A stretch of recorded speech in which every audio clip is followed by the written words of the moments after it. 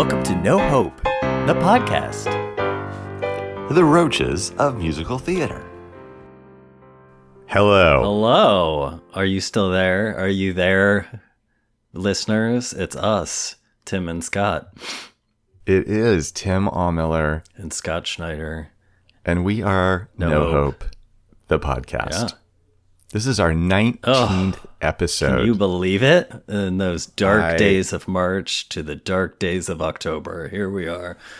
It is actually pretty astonishing that we're alive. Honestly. Yes, we're alive, and we're it's one of the things. It's like we're the roaches of musical theater. Oh, we completely. Oh my god! You know what? Oh wait, actually, I want to tell you something funny. Speaking of life, or not life, or the circle of life, I thought this was amusing. Yesterday, I woke up and I my bed's by the window, my eyes flutter open. I look outside, and I'm like, for a split second, I'm like, is it fucking snowing out? And I was like, what the hell? Then I looked and I was like, no, those are like feathers. And I looked up, and on the tree, there was a hawk that was like ripping a small bird to shreds. And all of these feathers were coming down. And I started laughing and singing, "From the day we arrive on the planet." I mean, it was like, but I was fascinated and continued to watch it for like 5 minutes. Also, because I had just woken up, and then eventually, some squirrels went running up the tree, and then the hawk flew off, pissed off, and it was like a whole National Geographic episode. So. Anyway, but I thought of you because it was like, if there could have been underscoring, I would have, it was for sure a circle of life moment. It's so vicious when you see stuff like that. It was. That's why I was laughing. I was like, God, I was like, the world is a cruel, cruel place. Yes. It doesn't bode well for the ending of things. Oh my goodness, totally. But we're here to just lightly touch on bird maulings. We're mostly here to talk about musical theater. We are, and because this is Scott's turn to talk about something that he loves, I am going to cover a few rewinds. Woo! Rewind. This was actually pretty interesting, I will say. So the most of my rewinds are about the producers because I realized I didn't have a lot of answers. My God, seriously, as soon as we start doing this, I have to swallow every fucking 3 seconds. It's so bizarre. Yeah. So I didn't have a lot of information about sort of the Tony situation and who they were up against and how it all sort of played out. So their competition was definitely, I would say, light. I don't know any of these other three musicals well. I've not seen any of them. I know a little bit of the music. Jane Eyre, A Class Act, and The Full Monty. A Class Act was developed at Musical Theater Works when I was there. That's what I thought. That was by Lonnie Price. Lonnie Price, yes. Yeah. About the making of A Chorus Line, right? I know it was about a lyric. Oh my God, this is so embarrassing. Oh my God, no, but I don't. I think it was about the making of A Chorus Line. I know it was about lyricist Ed Kleban, who was the lyricist for that. Yeah. Anyway. Okay, so then it had to have been that. Okay. Anyway, so those were the three other shows that were nominated. So, who the hell wrote Jane Eyre? I don't even remember that. No idea. I didn't remember it either. I guess, who am I asking? Until you know. Nathan Lane and Matthew Broderick were both nominated, and Nathan Lane won. Matthew Broderick did not. Yes. So the total of, I believe it was 13 we announced, right? Was it 13? I don't know. So it was Best Musical, Actor, Featured Actress, Scenic Design, Costume Design, Book of a Musical, Original Score, Lighting Design, Orchestrations, Direction, and Choreography for Miss Stroman. So she was, I believe, then the second woman to win the Best Direction of a musical after Julie Taymor. It won for Book? Yep. Yeesh. Yep. I know. I mean, this is for me. It's like one of those things, and I think it's another reason why it makes me so angry is because it was such a lightning strikes moment. Sure. You know, like obviously the playing field was not the same as so many shows that either do win or somehow get overlooked because it was just so competitive.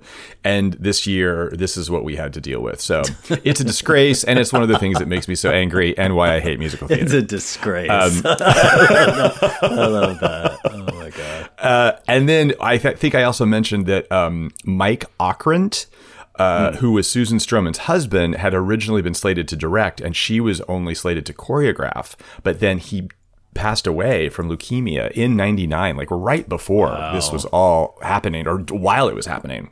It's terrible. They met while he was directing Crazy for You, which she choreographed. And apparently Crazy for You was also his sort of child. Like he developed the concept of that musical. I don't think he was actually credited with writing it, but he was sort of I love me some George Gershwin. I actually conceptual. I liked that show. So despite it, being a cobbled together collection of Gershwin tunes. And his career, this is my last note about him, was primarily as a director in London. He directed the plays Educating Rita, The Nerd, and Follies. Okay. He also did several made-for-TV movies. So that is all I have to say about the producers. I did not find out about licensing and how frequently the producers is done, but I think I did mention to you a couple of weeks ago that I found a clip of a high school doing the producers with Springtime for Hitler. Yeah. Wow. Which was like, it obviously was a high school that had some funds in their theater department because it was pretty lavish. I was like, it was pretty surprising. And I don't know where it was. Was it Carmel, Indiana, where I'm from? Because they knew how to spend a pretty penny on the high school musical. Yeah. I don't think so, but I don't know for sure. This one is hysterical. When I was trying to figure out, like, the guy Billy Aronson, who actually was the original concept creator of Rent, who we talked about, who is credited on the liner notes. I was trying to figure out, what does he do and how much money did he make from Rent? It was my Google search was fruitless. I'm sure there is somewhere that I can find it, but this was the range. His net worth on different websites ranged from 1.8 million to 32 million. Oh my God. So obviously we have no fucking idea. Yeah. And I did confirm on those websites that they were talking about the same Billy Aronson. But in terms of other writing, there's a mention of several one-act plays, a few children's musicals, and writing for existing children's television shows. And I think he also produced content for PBS. So ultimately, I don't really have any information about Billy Aronson. If anybody knows how much Billy Aronson made off of Rent, or how to find that out, or if give us a holler. If you are Billy, reach out to us. If your name is Billy, people are looking for you. Maybe he changed his name and moved to there are many photos available online of him and at his current age, and he's married. He's been married to the same woman for, I think they got married right around the time of Rent, and they actually worked together on many of those projects that I mentioned, the children's television shows and musicals. This is completely random, and it's actually more related to what I'm going to talk about later, so maybe I'll wait and save that one. Teasing me.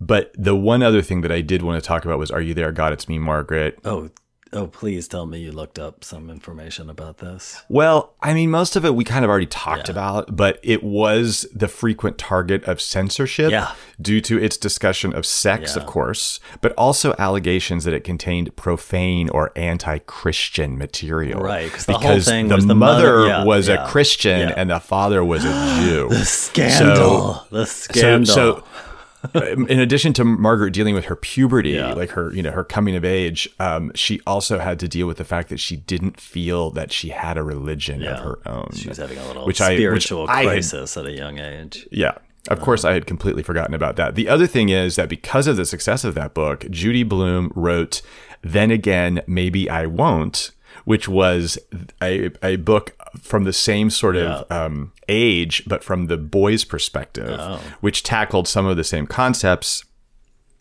Excuse me, in terms of a boy going through puberty, which covered things such as erections, wet dreams, and masturbation, as well as shoplifting and ill behavior. Wow. This is crazy because there's some like a lot of rewind stuff that we just talked about is weirdly prefacing some stuff that I'm going to talk about. Oh. I promised to talk about wet dreams. How about that? What? Exactly.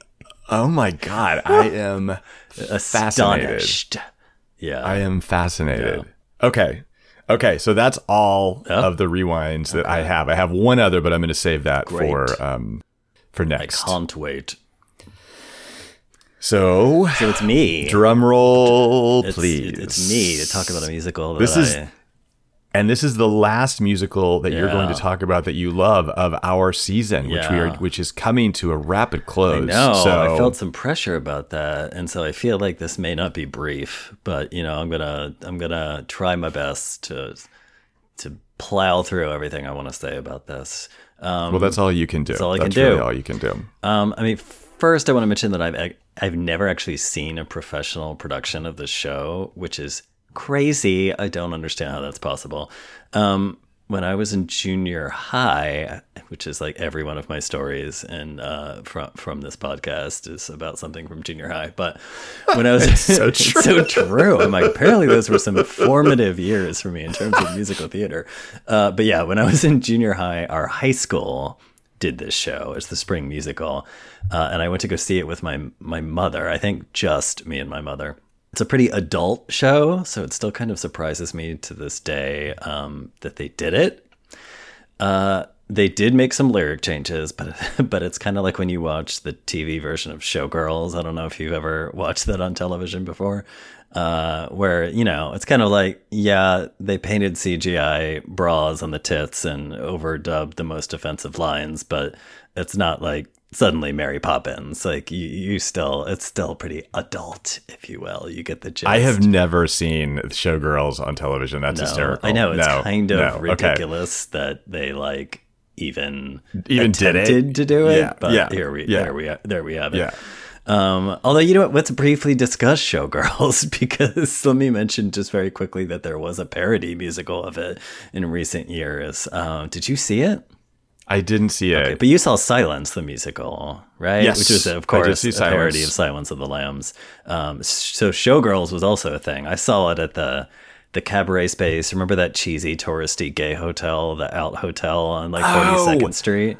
Yeah. Yes, I do remember, and I remember when you saw that. I remember when you saw that. It was like, it had a couple incarnations, but that was the one where I saw it, and I would say it was like not so bad. And the actress who played Nomi was very committed, not just because she was essentially bare-breasted for the vast majority of the 90 or so minutes of the show, but the hornier, that's like a whore and a warrior combined. I'm done selling my ass, I'm gonna kick some ass. I'm done selling my ass, I'm gonna kick some ass. 'Cause I'm a warrior. She's done selling her ass, she's gonna kick some ass. She's done selling her ass, she's gonna kick some ass. 'Cause I'm a warrior. But it was fun. It was fun, for like a parody musical. Right. Okay. Anyway. Yeah. So was Silence. Silence was fun too. I think I saw that at what was the one that was like a public school, right? Down in the East Village. What was that space? It was like a former or maybe even current public school. I don't think it's a public school anymore, but it's on 8th Street. You know it's what I'm on talking St. about, Mark's. though, right? Yeah. That's where I saw it. I'm sure. Okay. Maybe we might have even seen. It's possible. Did we see that show together? Yeah, I don't it's know. possible. It's all blending together.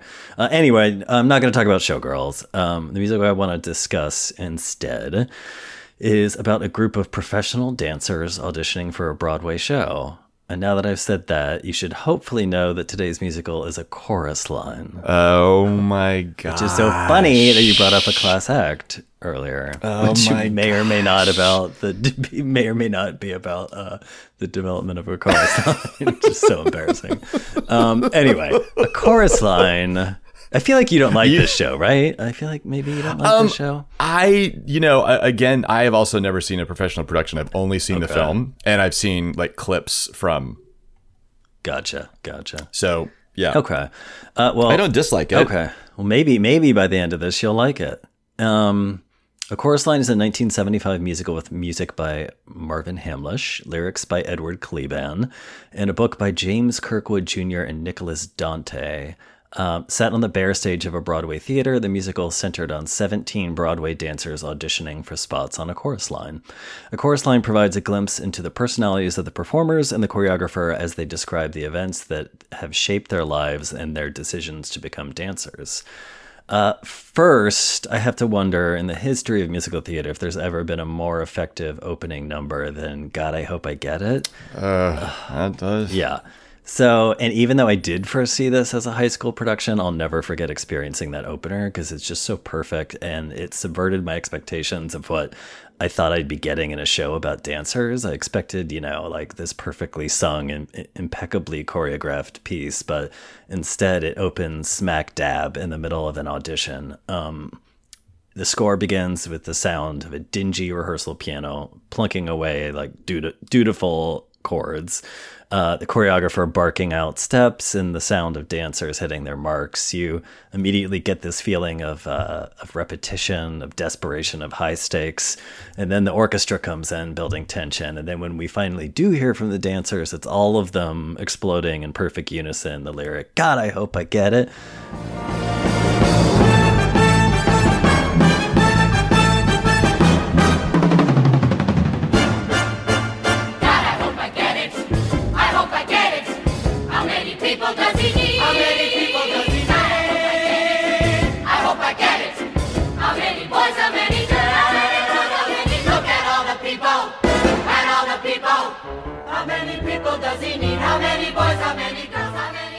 And as an audience member, you just like do get it.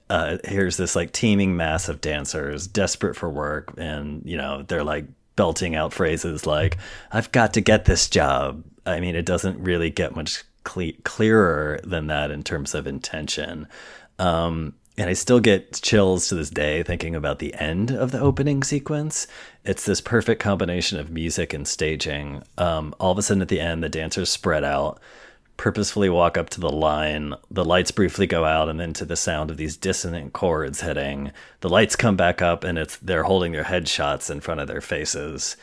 It's so wildly dramatic, and it perfectly sets up that we're going to learn a whole lot about these humans, which is exactly what happens.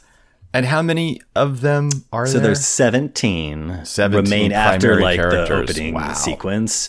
There's 17 remaining dancers, and the director, Zach, has to ultimately cut down to a chorus of 4 men and 4 women. So he's got to make some cuts. And throughout the show, he wants to learn more about them. So he asks them to introduce themselves, and they sort of like reluctantly reveal their pasts. I feel like when people think of A Chorus Line, they mostly think of the finale, the song One, with the iconic gold costumes and top hats and perfect kick line. Or maybe they recall the like pretty, but honestly, I think it's a little bit paint by numbers ballad, What I Did for Love. But those songs are actually probably my least favorite songs in the show. What I Did for Love, when you even said it out loud, gave me chills. Really? Gave me chills. Yeah, I do love that song, even though you're song, absolutely right. It's like a little cheesy as fuck. It's cheesy. It's you're right. Yeah. It's totally paint by numbers, but it still gets me. Not cheesy, which I'm definitely going to get into. Yeah, so those like 2 songs, like although they're really well known, are probably my least favorites. This show is all about the journey of getting to that kick line, or not getting there, as it may be, given that they're not all going to make the cut. It's a show about just like the daily grueling behind the scenes slog of show business, sacrifices people make to follow their dreams, and honestly how like fleeting those dreams can be. Yeah. So, I mean, and on that, it's like the best case scenario for a dancer's career is pretty short. and during that whole career, it's like they have to deal with the knowledge that like at any moment it could be stopped cold by an injury. You know, it's kind of like an athlete, like a gymnast or ice skater, like or a tennis player or something like that. You're working so toward young. your entire life, and then like boop, it could be gone. I mean, we've said this before, but we should count our blessings? Because we can keep doing this up until the old age home. Oh yeah. As long as, I mean, at some point we'll just be able to dictate. Like, I mean, I think our brains are already starting to fail a little bit, but like in theory, we could continue to do this for quite a while. I admire A Chorus Line for all sorts of reasons, but primarily due to its humanity and authenticity. It often feels like you're really eavesdropping into an audition and into these dancers' pasts. And most of that, I think, has to do with the development of the show. This show was primarily the baby of director-choreographer Michael Bennett. In addition to A Chorus Line, his major credits were the choreographer for Promises, Promises, Follies, and Company. And then after A Chorus Line, his major credit is he was the director-choreographer of Dreamgirls. He was himself a former Broadway dancer, and he wanted to develop a show that honored a dancer's life. It was created under the support of producer Joseph Papp of the Public Theater. And its genesis was a workshop share session where a group of dancers met after rehearsals for other shows to talk about their personal and professional lives. The sessions were tape recorded, written down, and a musical libretto was pieced together. Playwright novelist James Kirkwood and former dancer Nicholas Dante assembled that book. So based on the source being actual dancers, the characters never, ever, I feel like, come off as caricatures. And then also because it's like real people's stories, the tone of the show varies quite a bit, depending on what they're telling. It can swing quickly between funny as hell and like very moving. It's also really unvarnished, and the characters just speak in everyday language that you'd expect from a bunch of working dancers. I made a joking reference at the top about Showgirls, but it often does, for me, kind of come off as like an NC-17 musical of sorts. I'm going to mention a couple songs that I dig in the show. There's one well-known song called Dance 10 Looks 3.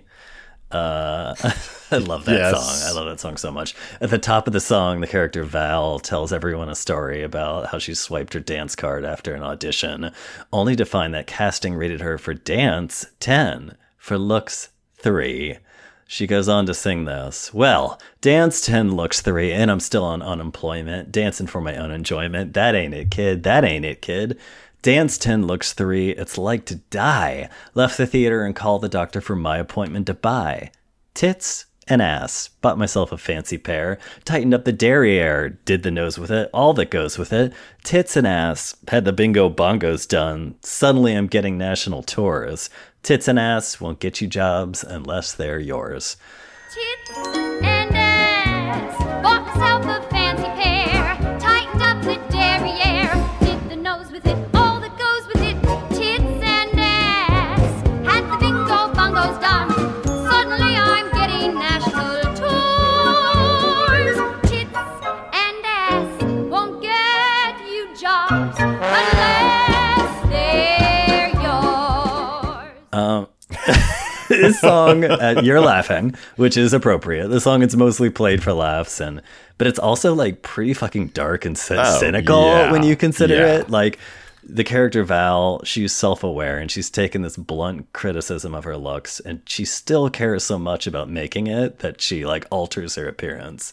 And also, guess what? The joke's on you, because now she's choosing herself to kind of make a big laugh out of it.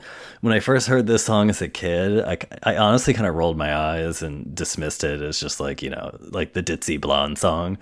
But now I listen to it and I'm like, no, this is more like, a little bit kind of like Dolly Parton and her shtick. This is like a smart, savvy woman, like doing what it is she has to do.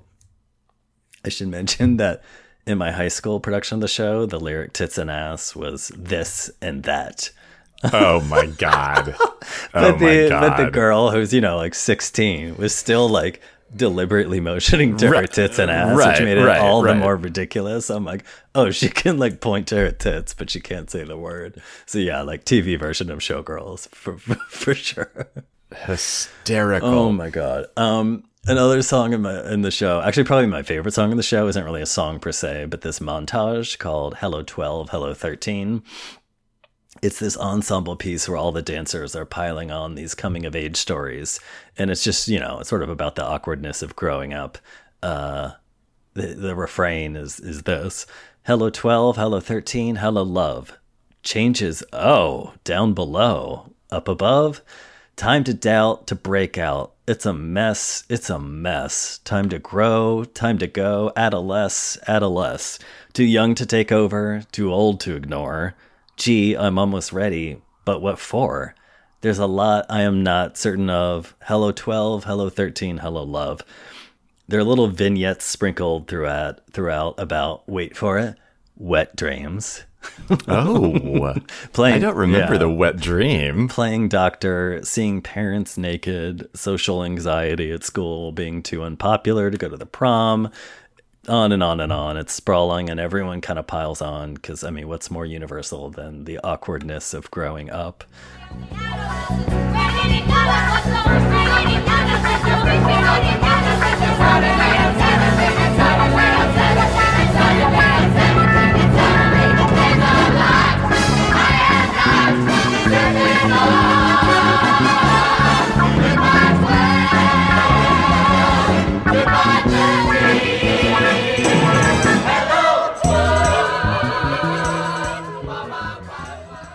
Our character Val from Dance 10 looks 3. At one point she barks out, "Tits!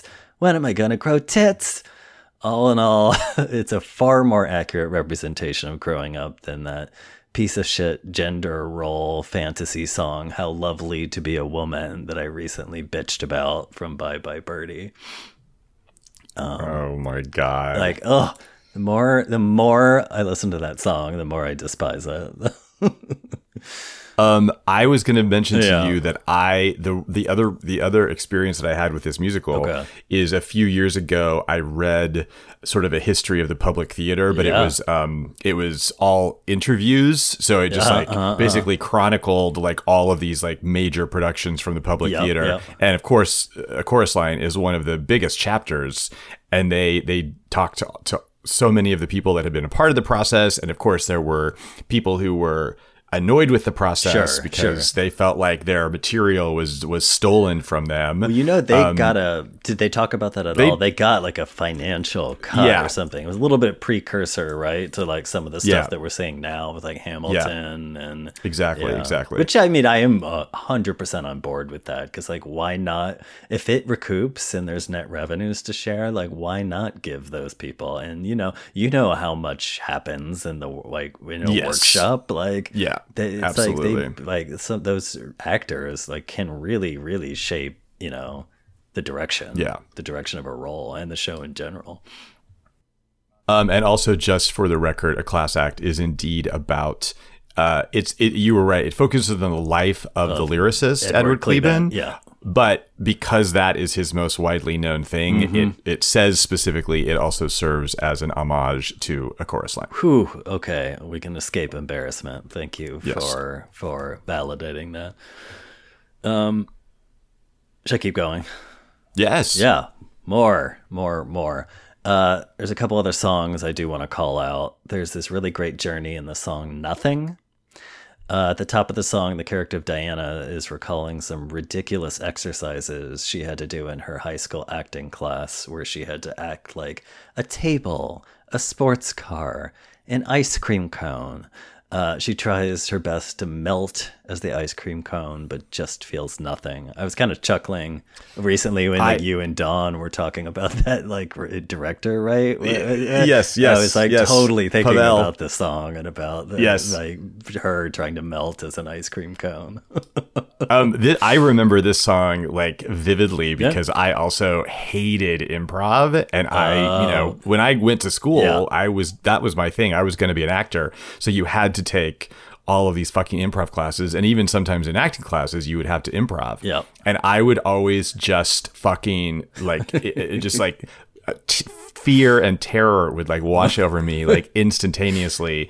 And I remember when I heard this song for the first time, I was like, oh my God, it really makes you realize that other people, you know, also have that fear and terror. Yeah. Some people just love that shit. I mean, I'm, you know, because I'm not an actor and never really aspired to be one, I'm very happy that I didn't have this experience because, yeah, I think it would just, I would both think it was ridiculous like Diana does in the song and also like can be completely anxious about it. Oh yeah. Am I gonna say the right thing? Am I gonna melt correctly? You know, like talk about getting in your head. You know, and so she does get in her head in this song. So she's mocked a bit by the teacher in the class that she'll never succeed as an actress because, you know, I guess she sucks at melting.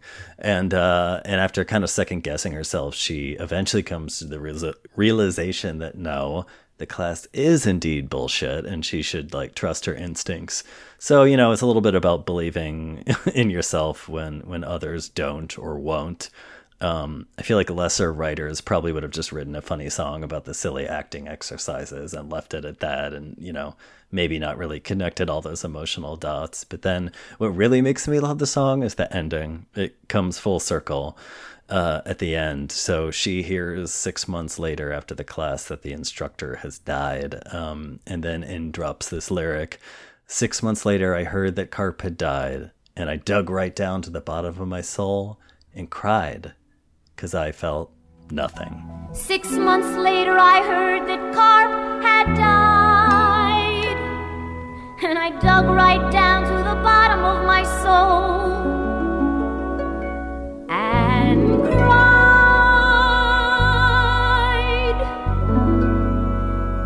'cause I felt nothing.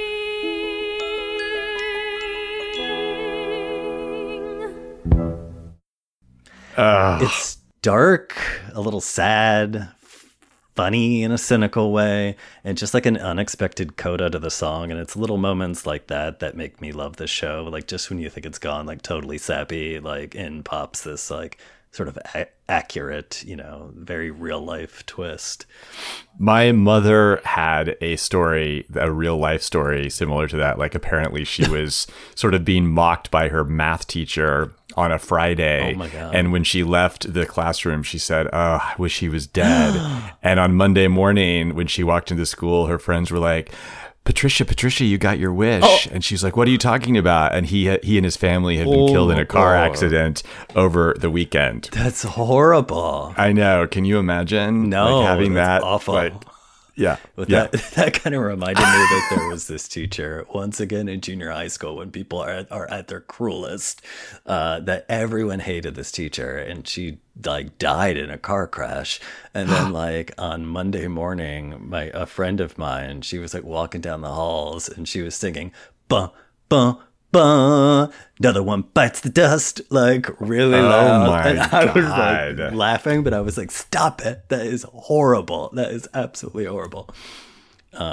Anyway, you shouldn't. I don't think in junior high, I would have given myself permission to laugh at that, even though clearly now I would. Yeah. But it's interesting that you've always been like I was sick. always a dark, cynical person, like dark sense of humor type person. Yes, like yes. from the jump. Well, let me talk about a happier song. Okay. There's a little gem in the show called "Sing," where one of the dancers, she's throwing herself in front of the bus about how shitty of a singer she is. There's quick asides where she tries to sing Three Blind Mice and Jingle Bells and just like failing spectacularly.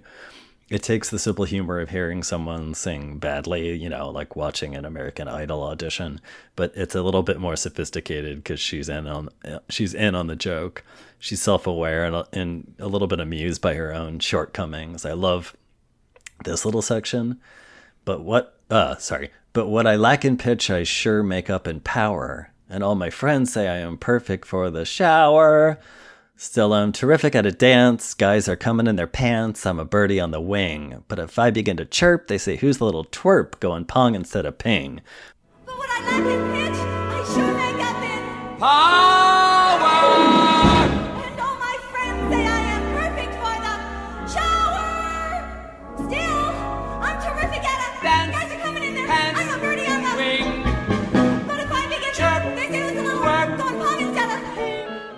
she knows she can't sing for shit, but also that she's such a good dancer, she can make people come in their pants. Which is just like brilliant to me. So like Dance 10 looks through, it's another funny bit, but it's also like sneaking in a little message. Here I'd say it's about knowing and acknowledging your strengths and weaknesses. And on that front, I would love to say that seeing this show at a fairly young age helped steer me away from, you know, the tough life of pursuing a life as a professional entertainer. But the real reason is that I knew I couldn't act. And, you know, with my 5-note vocal range, not so much on the singing, I could play the piano, I could dance, but that's really about as far as my talents extended. So on the flip side of the last song, I mentioned the song Nothing. While it is important to believe in yourself, it's also equally important to not be delusional. So, and I think I think we all know a couple people that should possibly be taken aside and told, I appreciate in concept what you're doing, but stop. Please just stop. Yeah. I mean, there's probably possibly even listening to this that would like to have that same heart to heart with us. Like, oh my God, you guys are going on like 2 decades. Like, can you just give up already? It's like it's not going to happen. Never going to happen. No, this is a funny thing. Like Dawn was, when we were talking with Dawn and talking about like, if you're in a program and you're not getting, you know, the things that you need, you need to reevaluate. But I think that's one of the problems is because there is also that sort of like blind, like, you know, bull in a china shop sort of faith that some people have that does get them places. I suppose. You know? Yeah. I mean, mean, have to have and a so modicum it's of talent. I mean, there were some people, in my undergrad. It's like eventually they got the message and like, you know, and like dropped out of being performance majors. But it was like, whoa, how did you think this was going to happen? But I think a lot of it has to do with, yes, exactly what you're saying, like you having a relationship with yourself and realizing that maybe you, like, I mean, this is what I think we've done. Like we've figured out a way to have this creative part of our lives without it necessarily being the focus of our lives. Yeah. And I think that allows us to have hopefully a little more perspective. I don't know. I think it's really tough. It really bums me out though at the same degree when some people are like, I'm never doing that again. Cause I'm like, but why would you do that to yourself? Like if you love it, totally. Why would you leave it fully? The flip side of that is I have definitely known some extremely talented people that it's like that have just sort of hung up their hat or it's like you knew from the get-go that it's like, they're never gonna like quote unquote make it, whatever that means, just because they don't have that like tenacity or like that ability that blind to hear no and like yes just, or Ugh, it's true. It's complicated. True. So moving on, I want to touch on the character of Paul for some obvious reasons. At one, is he the gay boy? He is the gay boy. Okay. At one pivotal point in the show, Zach calls Paul, who's been reluctant to share his past, on stage for a private talk. Paul relives through a monologue his childhood and high school experience, his early career in a drag act, coming to terms with being gay, and his parents' ultimate reaction to finding out about it. So, first of all, just in terms of representation, it was commendable that a high school actually kept this monologue at all, much less fully intact when I saw it in the early 1990s. But it was also a little bit like seeing Anna Kendrick sing Ladies Who Lunch as a tween in the movie Camp. Another chance to disapprove, another brilliant singer, another reason not to move, another vodka stinger. I'll drink to that. So picture a 16-year-old boy delivering hazy, long ago memories of doing drag at a place called the Jewel Box Review. And then they brought me back downstairs and they said, "Oh, you have wonderful legs." I said, "Really? Terrific." It's so strange thinking about this. It was a whole lifetime ago. I was just past 16. Oh my God. I mean, even as a kid, like it was, so I was probably like 14. Yeah, I was like 14 watching this. So even as a kid, it seemed jarring and not particularly age appropriate. So wait, was this at Carmel Yeah. High? Yeah. Okay. Yeah. Okay. So you weren't I was there not yet. there. You were yet. in the junior high. Yeah, yes. But I just loved musical theater. So I was like, Right, oh, right, they're right, doing a right. chorus line. That's some show about dancers. Like, I'm going to go see Yeah. that. And then I was like, whoa. Were this you is freaked out with your mother next to you when the gay stuff was Well, happening, or the wet dream talk? Funny or you should are you getting say to that? Okay. So the next sorry. piece, no, that was perfect segue. So the next piece was picture me as a 14-year-old not having taken step one on a journey toward coming out. I mean, and having to sit through this part of the monologue. Once my cousin said to me, "You'll never be an actor." And I knew she was telling me this because I was such a sissy. I mean, I was terribly effeminate. I always knew I was gay, but that didn't bother me. What bothered me was that I didn't know how to be a boy. One day I looked at myself in the mirror and said, "You're 14 years old and you're a faggot. What are you going to do with your life?" I mean, was I squirming in my seat? I was squirming in my seat. You're 14 years old and you're a faggot. Yeah, it's a pretty raw and awkward monologue that ends And with they kept that word. all of it, like word Yeah, for word. wow. That's why I said it was commendable, if not. They can't say tits and ass, but they can say Correct. faggot. It That's was interesting. so bizarre. The Fascinating. choices that were Fascinating. made Okay. there were very strange. So yeah, the monologue ends with him bursting into tears and being comforted by Zach. It doesn't necessarily paint, as a young kid watching it, didn't necessarily paint the rosiest of pictures in terms of coming out. Especially given that it ends in like a puddle of tears. I should mention that in other places in the show, the subject is handled with a somewhat lighter touch. In the song Hello 12, Hello 13 that I previously mentioned, the character Greg shares this memory. And then there was the time I was making out of the back seat with Sally Ketchum. We were necking and I was feeling her boobs and feeling her boobs. And after about an hour or so, she said, "Oh, don't you want to feel anything else?" And I suddenly thought to myself, no, I don't. It was probably the first time I realized I was homosexual. And I got so depressed because I thought being gay meant being a bum all the rest of my life. And like that part's true. I could definitely say that as a kid, I thought being gay meant being a bum the rest of my life. Really? Kinda. So, I would like to quickly say how grateful, obviously I am for the progress that's made during the course of our lifetime. Yeah. And while we have plenty to cry about these days, and not to minimize how much further there is still to go, it has been over 20 years since I have shed any self-hating tears about, Right. what I'd right, like to put where. Right. So, Right. Agreed. regarding the frank sexuality in the show, Michael Bennett, who you may or may not know, was bisexual. I did. Yeah. I figured you probably knew a decent amount about Michael Bennett, but just for those of you who may not, in his younger days, he had a relationship with Larry Fuller, a dancer, choreographer, and director whose Broadway choreographer credits include on the 20th Century and Merrily We Roll Along. He also, Michael Bennett also had a long professional and personal relationship with the dancer Donna McKechnie, who danced his work in Promises, Promises and Company and won the 1976 Tony Award for Best Actress in a Musical in the role he created for her for this show. And she sings What I Did for Love, right? Or does she sing one? She is the Music in the Mirror one. Cassie, the one where she comes and she's... Cassie. Yeah. Yeah. Yeah, and sings with the mirrors and all of that. Okay. Yeah. Okay.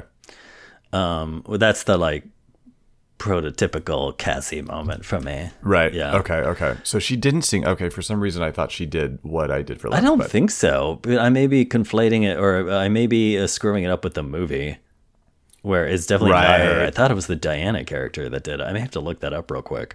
Yeah, it's just that song. I'm always just like yawn. Anyway, so Michael and Donna McKechnie were a thing. They married on December 4th, 1976, but after only a few months, they separated and eventually divorced in 1979. Sadly, Michael Bennett died in 1987 from AIDS-related lymphoma at the age of 44. Wow, right? And his in like those credits and everything that he did, like, wow. By age 44, his memorial service took place at the Schubert Theater, which was the home at the time of A Chorus Line. So it was running in 87. Mm-hmm. Oh wow! Yeah, it was the longest running musical until Cats took it over. Oh Yeah. my God, how embarrassing and for it. Exactly. Like, now, talk about disgrace. You used the word disgrace earlier. That's a disgrace. Yeah. Anyway, back to the show. In terms of plot, it's pretty much dancer stories, dancer stories, dancer stories. There's this romantic subplot that I never really cared about between Zach and that dancer Cassie, which is the Donna McKechnie role. And then the show wraps when it's time to make the final cuts. The show ends with the sort of well-earned finale one. And even though I don't necessarily love that song itself, which I mentioned, the visual is very satisfying. It's all of these unique individuals blending together into this kicking Broadway chorus, a condensing of many to one. And while the song feels just sort of serviceable to me, it definitely serves the intention. Yeah. And it's also like the shiny veneer as opposed to the gritty reality. And it's so like they're auditioning for a cheesy Broadway show. Yes. So like they obviously had to write a cheesy, serviceable, nondescript like Broadway song. But the visual is like, for sure, like very seals satisfying. The deal. The creative team, I already mentioned, Michael Bennett and the other writers, but I wanted to just briefly touch on Marvin Hamlisch, who wrote the music. Hamlisch was an EGOT, Emmy, Grammy, Oscar, Tony. But did you know he was also one of only two people, along with composer Richard Rodgers, to have won those 4 prizes plus a Pulitzer Prize, which was for the show. So he was a PGOT. No, I did not know that. Excuse me. I really only know him because he worked with Barbara later. The next thing life. I was going to say is, given your Barbara obsession, you probably know Hamlisch best for his song, The Way We Were, for which he won a 1974 Academy Award. Yeah. I'm glad that I paused to see if you were going to take that bait. Oh, I took it. You took the bait. But yeah, I really do love the music in the show. It's more pop than traditional Broadway in terms of like rhythm and harmony. There's all these like sudden fun surprises in the score, and the music always feels like it actually suits the characters and moments, which, as you know, is one of my very big pet peeves, as previously bitched about when we discussed Evita and Natasha Pierre. The original cast, I mentioned, Donna McKechnie played the role of Cassie, for which she won for Best Actress. In addition, Kelly Bishop won Featured Actress for her work in the role of Sheila Bryant, the salty, streetwise, over-it-all dancer of the bunch. You may know Miss Bishop as the mother of Jennifer Grey's baby in the film Dirty Dancing. But yeah.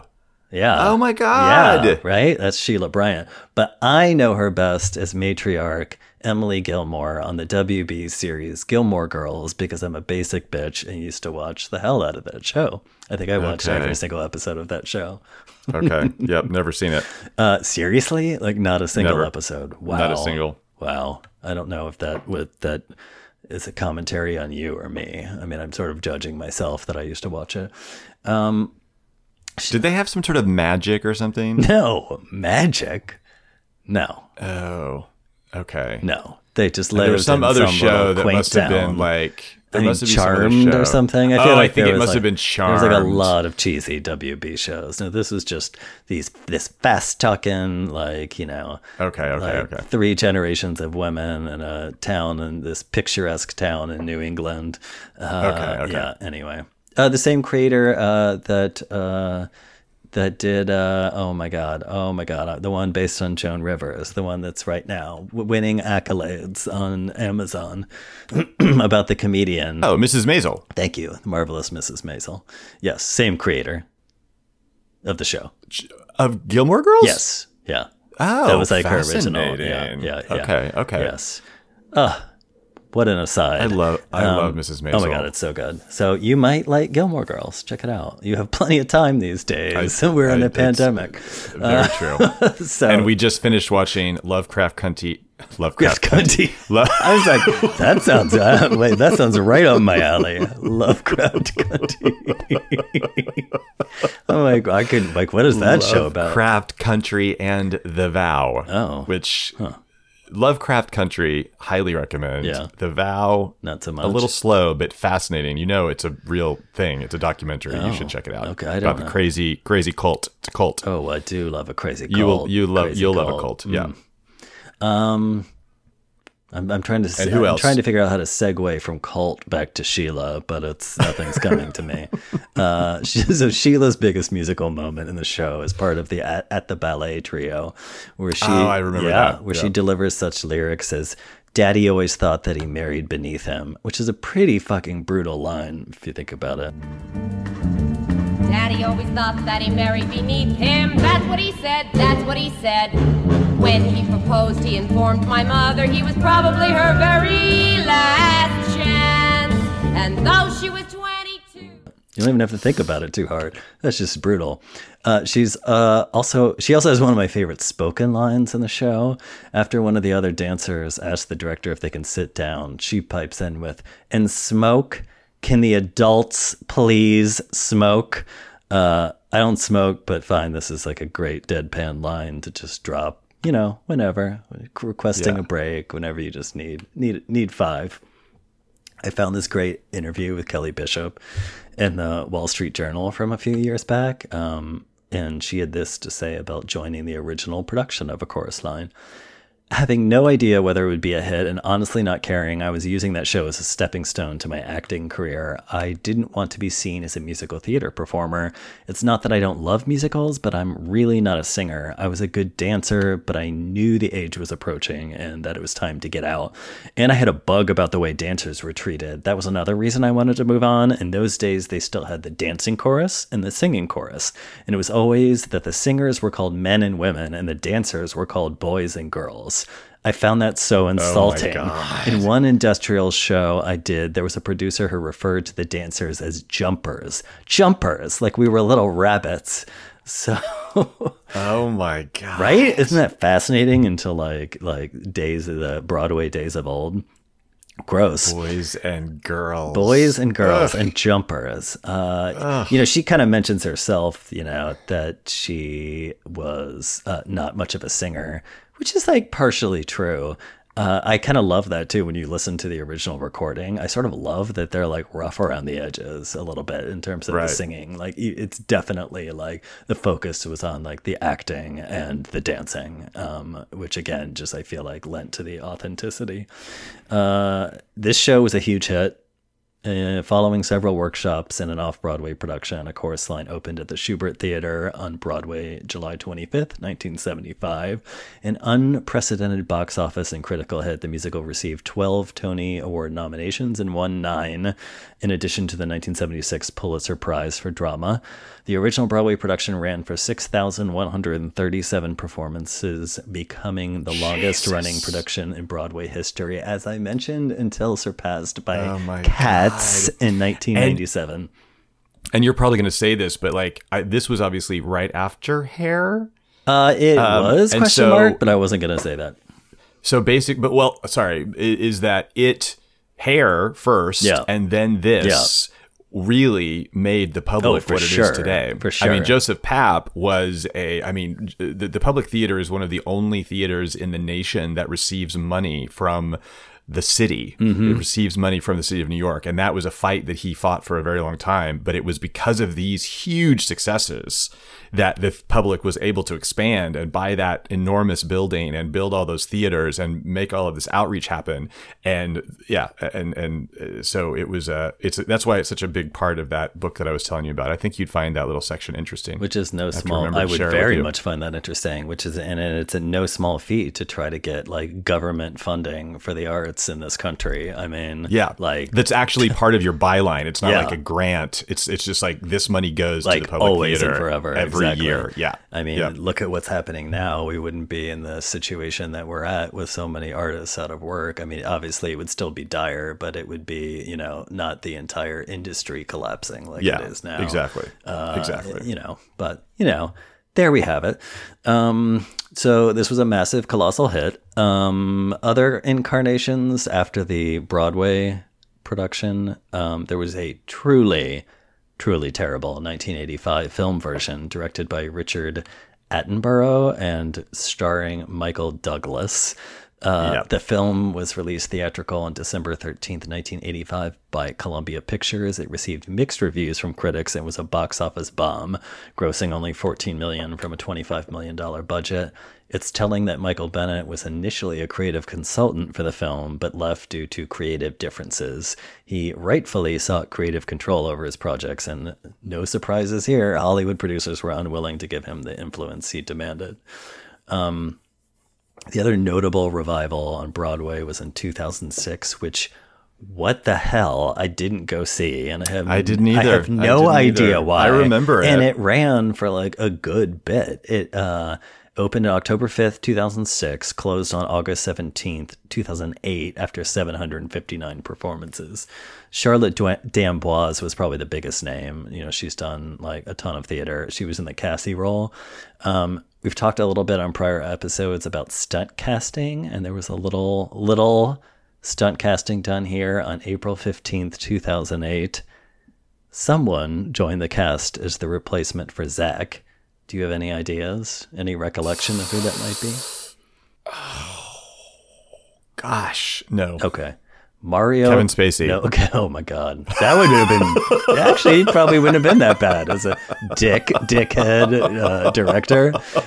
No, Mario Lopez. What? Yeah. So can I just give myself a little round of applause Wait, that I have now managed what? to work 2 Saved by the Bell references in a discussion about a chorus line. The first one, of course, Mario being, yes, Lopez was the director? Correct. In what? Yeah. That doesn't even make any sense. It doesn't even make any sense. Maybe I'm wrong. I'm going to, can we look that up? Let's look that up. Yeah, you think he'd be one of the dancers. I mean, that literally makes no sense. Yeah, Wow. that's very strange. Well, so yeah. But I am happy about the Saved by the Bell stuff. That's good. Yeah, because that's impressive. In case the rest of you didn't connect those dots, obviously Elizabeth Berkley from Showgirls, she does have some stage credits herself. I actually saw her in her 2004 Broadway debut in a comedy called A Sly Fox opposite Richard Dreyfuss. It was a free ticket, and it was not very good. Yeah. Fascinating. Although then she did like Hurly Burly after that, and she actually got some decent reviews. Yep. She wasn't, Rave, I yeah, think, she is wasn't that. bad or anything. I just don't remember the play being all that good.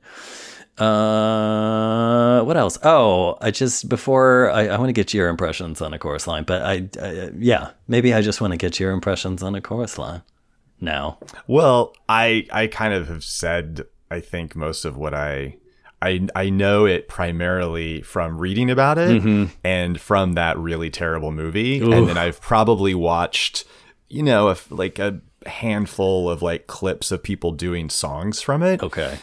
So I feel like when you were talking about it, I was like, oh, I remembered more than I thought I would when you first said that's what you were talking about. And very clearly, like the Nothing song and the Looks 10 Dance 3 and the Tits and Ass and Beautiful at the Ballet. I mean, all those are really, it's surprising how much I remember them having not actually seen a production. Yeah. One funny thing is that in my first year, I think, of undergrad, I had some friends, and one of them was a high school teacher, and we would go to the high school auditorium and set up a microphone and sing things such as What I Did for Love Kiss and today, Friends Are Friends Forever, goodbye. If the Lord's the Lord of Them. Oh dear. Oh yeah, we had a whole like gamut of material that we would cover, but What I Did for Love was a big one. So it's so bizarre to think about that. It's a good belty song. It's a good belty song, and you can be a good karaoke with like 10 other people belting it. Exactly. Three martinis in. And point me toward tomorrow. Point me toward tomorrow. We did what we had to do.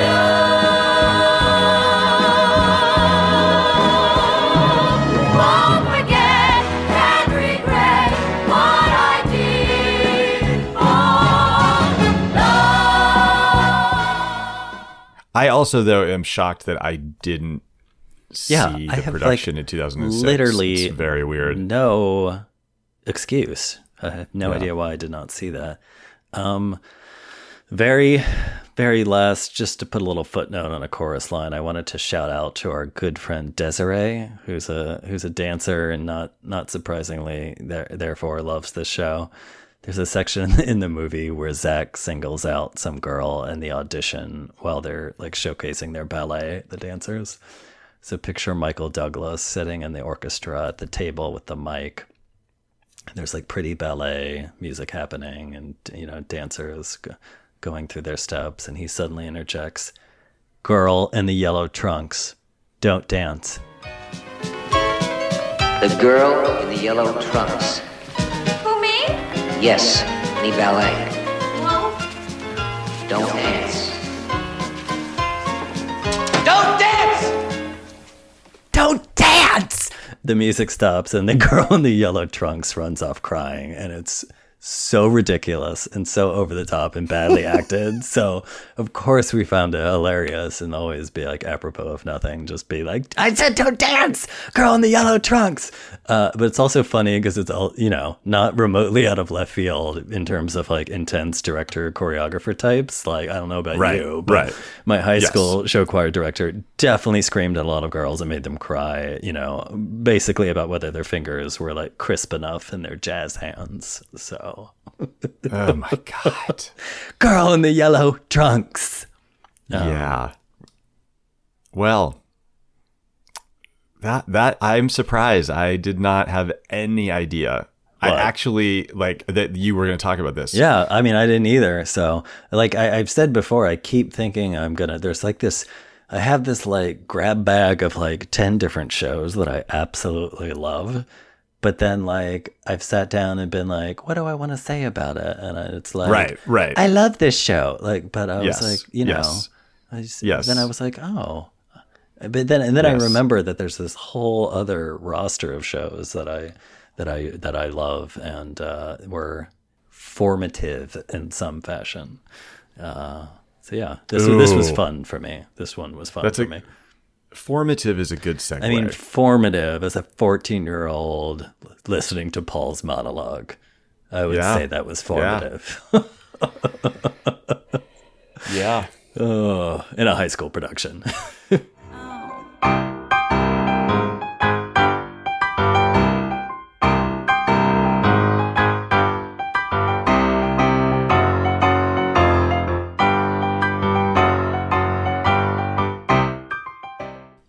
All now right. that I've been so earnest, or as earnest as I ever get.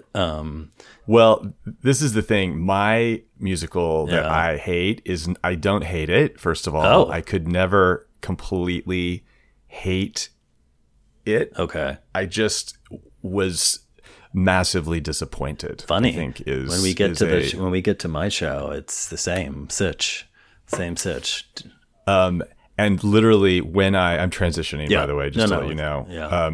When like it is when you said the word formative, because this is also the same time that I was introduced to I think I was probably sometime between the ages of 13 and 15. I read 3 books that I remember sort of impacting me in a significant way. The World According to Garp. Yeah. Okay. Which I still stand by today. The Prince of Tides, which I don't as strongly stand by today. I read that and loved it. I mean, he's a fucking great writer, even though it's ridiculous in many ways. But and the Pulitzer Prize winning novel that ultimately inspired this musical adaptation. It had a profound emotional effect on me. And there were several other, I think all of them were girls, all of them were girlfriends who were also reading these same sorts of books at the same time. So we were like sharing this, we had this shared experience, this shared emotional experience. And it also had a effect on me in a historical sense because it was a window into a period of American history that I probably didn't know really existed and certainly didn't really understand. I was obsessed with it for many reasons. This is so funny that we're talking. It's like it's so mirrored in a way. It was a stunning book to read in so many ways. It was violent, it was dark, but ultimately inspirational and life affirming. A loving homosexual relationship rose from this pit of poverty and despair and happened to be something that I was truly grappling with at that moment in my life. Shortly thereafter, there was a film adaptation, and I remember seeing this movie and experiencing not a dissimilar disappointment. It was probably that first time. We've talked about this so many times on this podcast where you have this like, you just can't wait to see this thing, and then you see it and you're like, oh, and it's such a rare occasion that it doesn't fall short, but every once in a while it doesn't. The movie changed way too many things, including its depiction of the main loving relationship, and there were some very sentimental choices that were made that took me years to accept, although I do now actually consider the film to be one of my favorites, despite a few of the choices I still find maddening.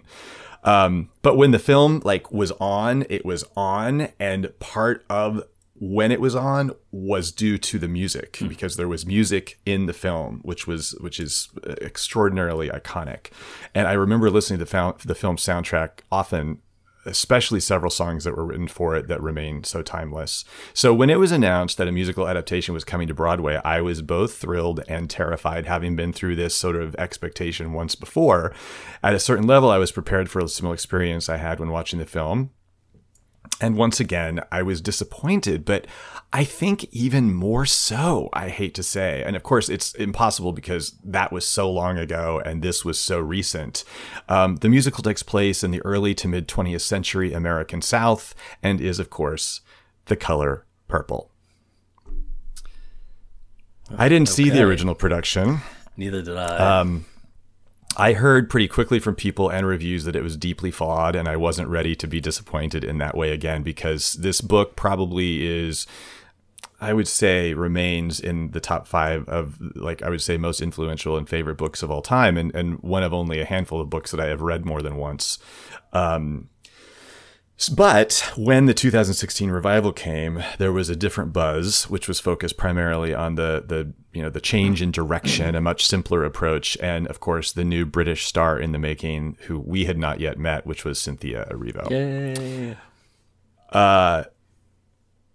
So this is The Color Purple. It's weird because it's it pains me to talk about how much this show disappointed me, because I love this book so much and this story, and I think that's why I could never say I hate it. Yeah, I refused to go see the original production just because I was knew that it was going to be really sentimental and schlocky, and it looked like it was cost $1 million, and it was backed by Oprah, and there were so many things about it that made me roll my eyes. I was just like, nope. And that is the thing that exactly. So let me give you some information, which Please. I learned a lot actually from this little bit of research. So the music and lyrics were written by Brenda Russell, Ali Willis, and Stephen Bray, with a book by Marcia Norman, adapted from the original novel by Alice Walker, as well as the screenplay of the film, who was written by Menno Meijes. I can't actually pronounce that name. There was all those writers, too. Yeah, exactly. It seemed like it was focus grouped. I was like, what is with all these writers? Exactly. Yeah, this is the part that bums me the fuck out. So Brenda Russell, and the other part of it is none of these writers had ever written for musical theater before. They were all pop music writers. So Brenda Russell is most widely known for her adult contemporary hit Piano in the Dark, which was from 1988. No idea. Remember last week when we were talking about funny jobs, and I was DJing. I played that song frequently on my DJ shift because it was, I didn't get to choose what I played. It was programmed. Okay. So, except maybe like occasionally. So I remember playing Piano in the Dark. She also, this was fascinating, I did not know this, she also wrote and recorded the Oleta Adams hit Get Here. You remember that song? Yeah, I remember that. Get She here wrote that if fucking you can. song. You can jump on a speedy coat, cross the border in a blaze of hope. I don't care how you get here, just get here if you can. There are hills and mountains between us. Yeah, So cheesy. she wrote that song. So cheesy. It's a great a good one song. in terms of. We're gonna get into some more adult contemporary conversations soon. But yeah, that's a good one. Yeah. So she has been nominated for 5 Grammys, including one for the score of The Color Purple. Allie Willis, who was actually named that was her nickname, Alta Sherelle Willis, co-wrote Earth, Wind and Fire hits September and Boogie Wonderland, as well as co-wrote What Have I Done to Deserve This with the Pet Shop Boys that featured Dusty Springfield. What have I done to deserve this? What have I? Since you went away, I've been hanging around. I've been wondering why. I'm feeling down. You went away. What? Right? Like, how fucking random. That I know. is, like, random. She is. This is the part that's crazy. She is probably most known for penning the Friends theme song "I'll Be There for You," which she jokingly referred to as the whitest song I ever wrote. Sadly, It's she pretty died white. of cardiac arrest December 24th, 2019 in Los Angeles, just very, very recently. I think she was in her 70s, but still, she was So young. what? You're saying she deserved to die? Is that what you're saying? No, I'm just Because she was in saying her that it wasn't like 70s? she was 40. That's all I'm saying. And then Stephen Bray, this is the third music and lyric collaborator who is this is crazy. They're all sitting around who's a boardroom. Who's best known for his collaborations with Madonna, including Into the Groove, True Blue, Causing a Commotion, Keep It Together, and Express Yourself. Like he early is co-writer Madonna of collaborator. all of those songs. Oh. The Color Interesting. Purple was workshopped in Atlanta at the Alliance Theater in the summer of 2004. It premiered on September 9th, 2004. LaChanze starred as Celie. LaChanze, Notice I got you that mean. right. Yes. Nailed it. It opened on Broadway on December 1st, 2005. It was directed by Gary Griffin and produced by Scott Sanders, Quincy Jones, and Oprah Winfrey. Scott Sanders is the producer who secured the rights from Alice Walker. Okay. I didn't mention that, but I remember reading that. It ran for 30 previews and 910 performances, recouping within its first year and grossing over $100 million by the time it closed. It was nominated for 11 Tonys, winning only 1 for LaChanze in the leading role of Miss Celie. Yeah, she beat Now, beat Patty. I was so pissed. We already mentioned this before. So this is interesting. This is actually part of my trivia for later, but ironically, or it's not ironically. That's not the right word. That's Alanis. Like Alanis. Yeah. I know. That's the Alanis version. It's Unfortunate. serendipitously, I pronounced that wrong, but That's all right. the film The Color Purple Yeah. was also nominated for exactly 11 Oscars. And how many did it win? It won 0. Zippo? It Really? is tied. Huh. It is tied for the most massive snub in history with The Turning Point, which was a ballet film starring Shirley MacLaine and Mikhail Baryshnikov, which was made in 1977, and that was also nominated for 11 Academy Awards and did not win 1. There was also another massive snub for the film, which was Steven Spielberg. He was not nominated for Best Director. Wow. I mean, it would. That's the only time I've seen Oprah like act. Really? No, I mean like well. Like she was actually pretty decent in that, right? Oh, she was amazing She was good in in that. that. Pretty Yeah. decent. Yeah. She was Yeah, amazing. she was good in that. Also, like, Oh. I don't think it would fly in the year 2020 to have a white man direct direct a Color Purple. I mean, someone still would. I mean, someone look, still would make was that decision, but that was obviously a complaint. And I'm going to talk a little bit more okay. about some of the things about the movie later. But it's funny that you should say that about Oprah too, because there's a quote that I didn't end up copying, that the woman who played Squeak in the film, like Rae-Dawn Chong, I think was her name. Yeah, Rae-Dawn Chong, and she has this quote about Oprah that is like vicious. Really? So, yes. I'll have to send it to you because it's please. fucking hysterical. Okay, so the first national tour began in Chicago in 2007 and ran for almost 3 years.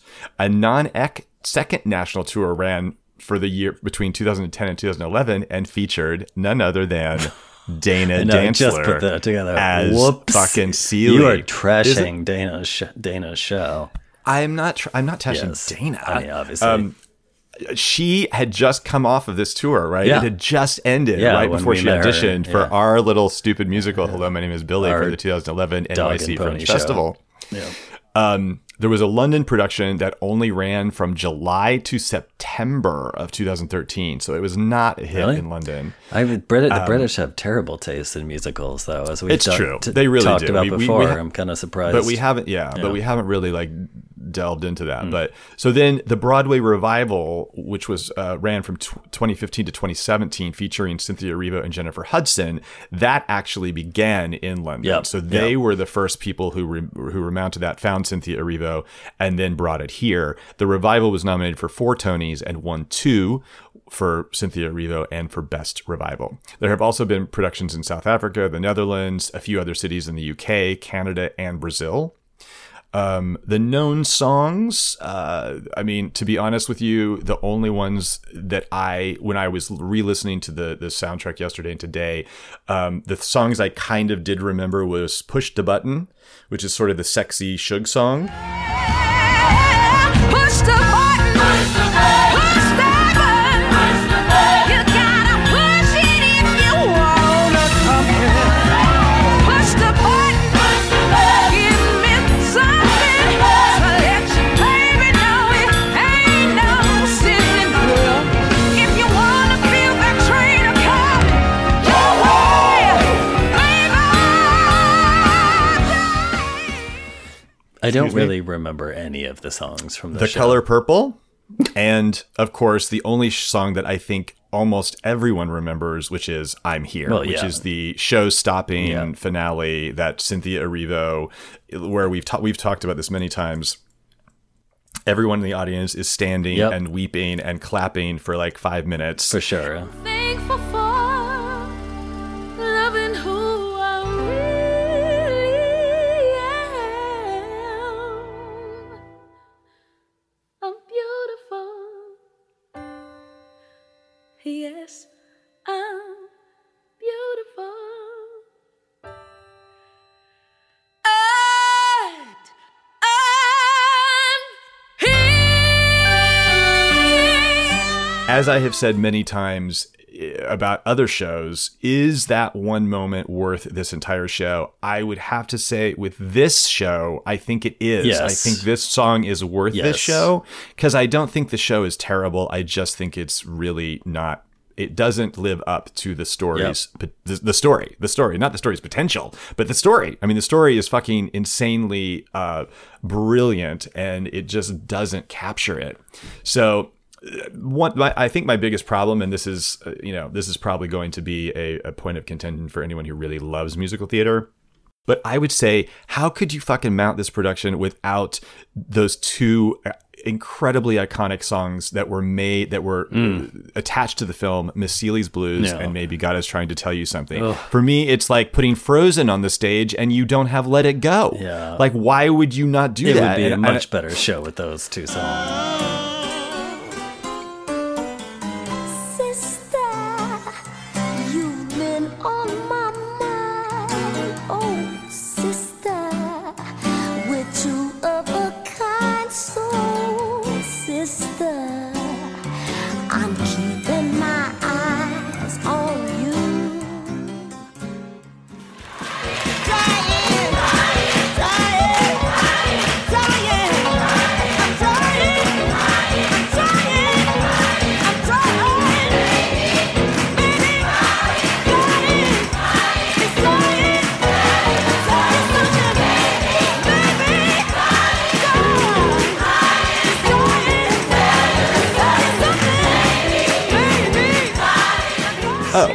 It to would the have score. changed everything. It would have changed everything. It would have let you had you something to latch onto. And I mean, I couldn't figure out. I haven't been able to figure out why, but I would.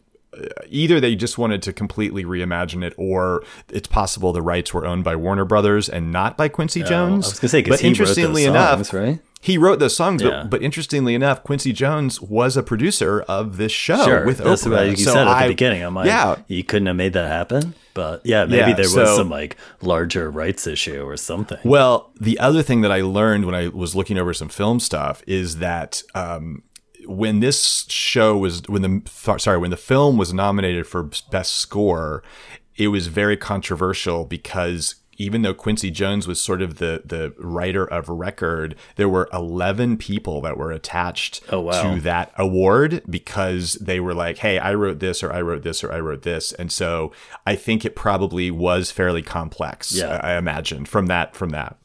I feel like this musical had so many things going on, which completely abandoned the narrative structure of the novel and even the film to a certain degree. It is in the voices of Celie and Nettie, that and primarily it is from Celie's perspective, and I just don't feel like that is in any way. They didn't try to do that in any way with the stage production. I mean, obviously it's really hard to adapt a book that's written in letter form that was made into this like now iconic Oscar losing film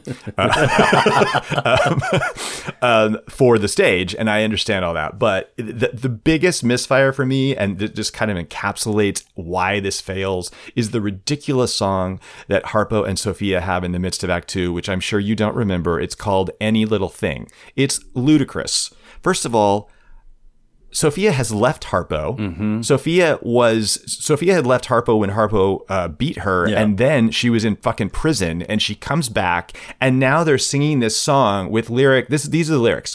I fed the chickens and I chopped the wood, and then I put up the peaches like you said I should. I mended the fences and painted them too. Now is there anything I can do for you? I fed the chickens and I chopped the wood, and then I put up the peaches like you said I should. I mended the fences and painted them too. Now is there anything I can do for you? What? Like they're having this little jig. They never their relationship never recovered in that way that they could. That was the beginning of their relationship. Right. That's when they were playing. That's before he fucking beat her. Right. You know, like that didn't make any sense. And I just remember emotionally being so jarred by that I was just like, this smacks of we need a fun song in Act 2, so it's not just a slog, which is exactly the problem that I have. As you mentioned, it feels like so many people worked on this. It lacks a cohesive vision. Mm-hmm. And, you know, despite the fact the film was sentimental and completely reduced Celie and Shug's relationship, you can't say that it doesn't have vision. It's Spielbergian, it's sentimental, it's over the top, but it's still like, it is clear. And this musical just doesn't have that sort of clarity, and it never does. But as I said, I do believe that song is probably one of the greatest musical theater songs of all time.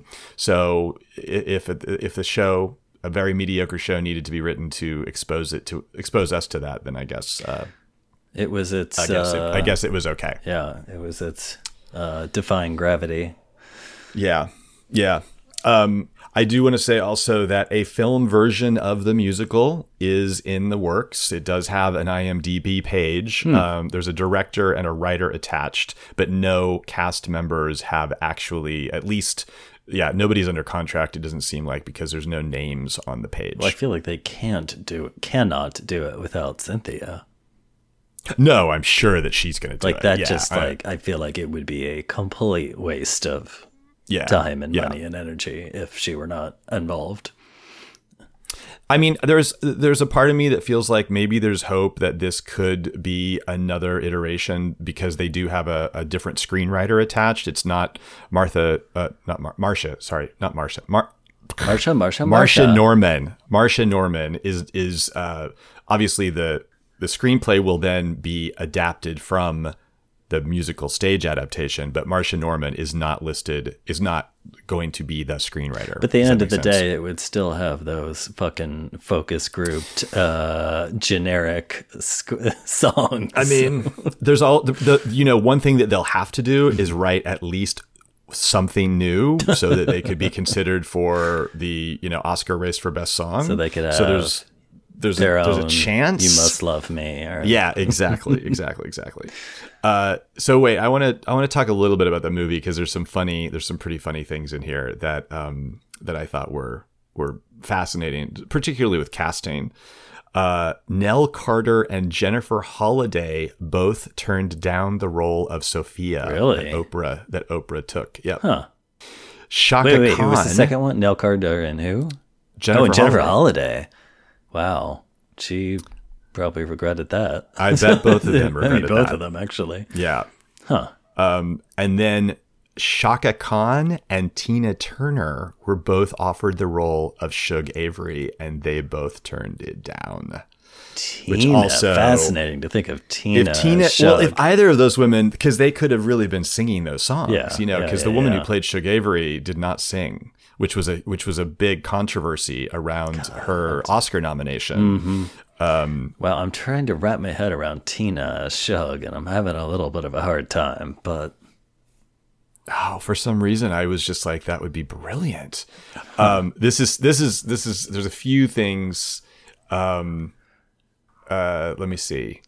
The New York Times, this is kind of funny because it's sort of how I also feel about the musical. The New York Times, when the film came out, said, although the combination of his sensibilities and Miss Walker's amounts to a colossal mismatch, Mr. Spielberg's Color Purple manages to have momentum, warmth, and staying power all the same.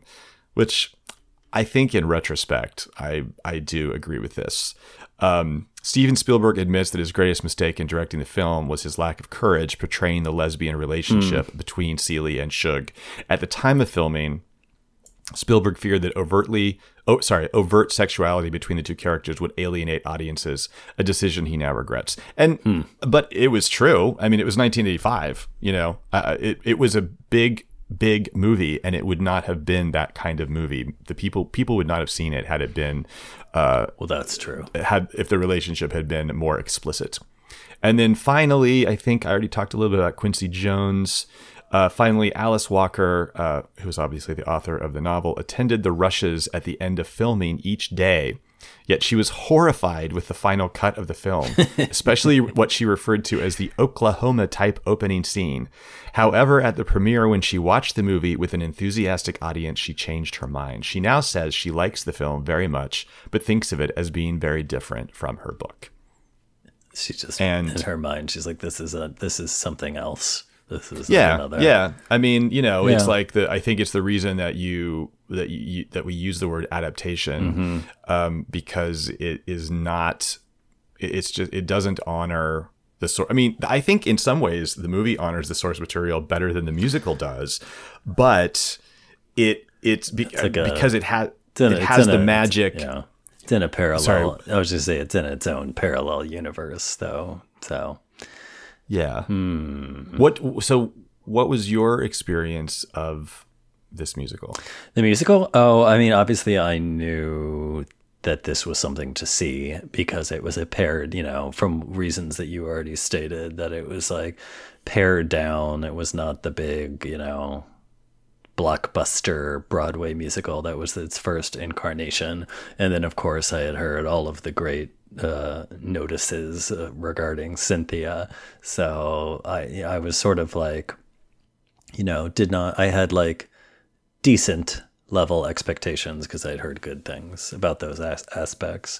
I mean, it was just everything that you already said. For me, the show as a whole was definitely just like very generic, but her performance was so great. And like I saw her with Jennifer Hudson, and it was, and I had very good seats too, and it was just fascinating because it was like, just watching like her and Jennifer. It's like I was like watching Jennifer. I was like watching someone realize that they were just like being usurped, like in terms of like, it's like when I was talking about Carrie Underwood in the scene with Audra McDonald, like that was what their scenes were like for me.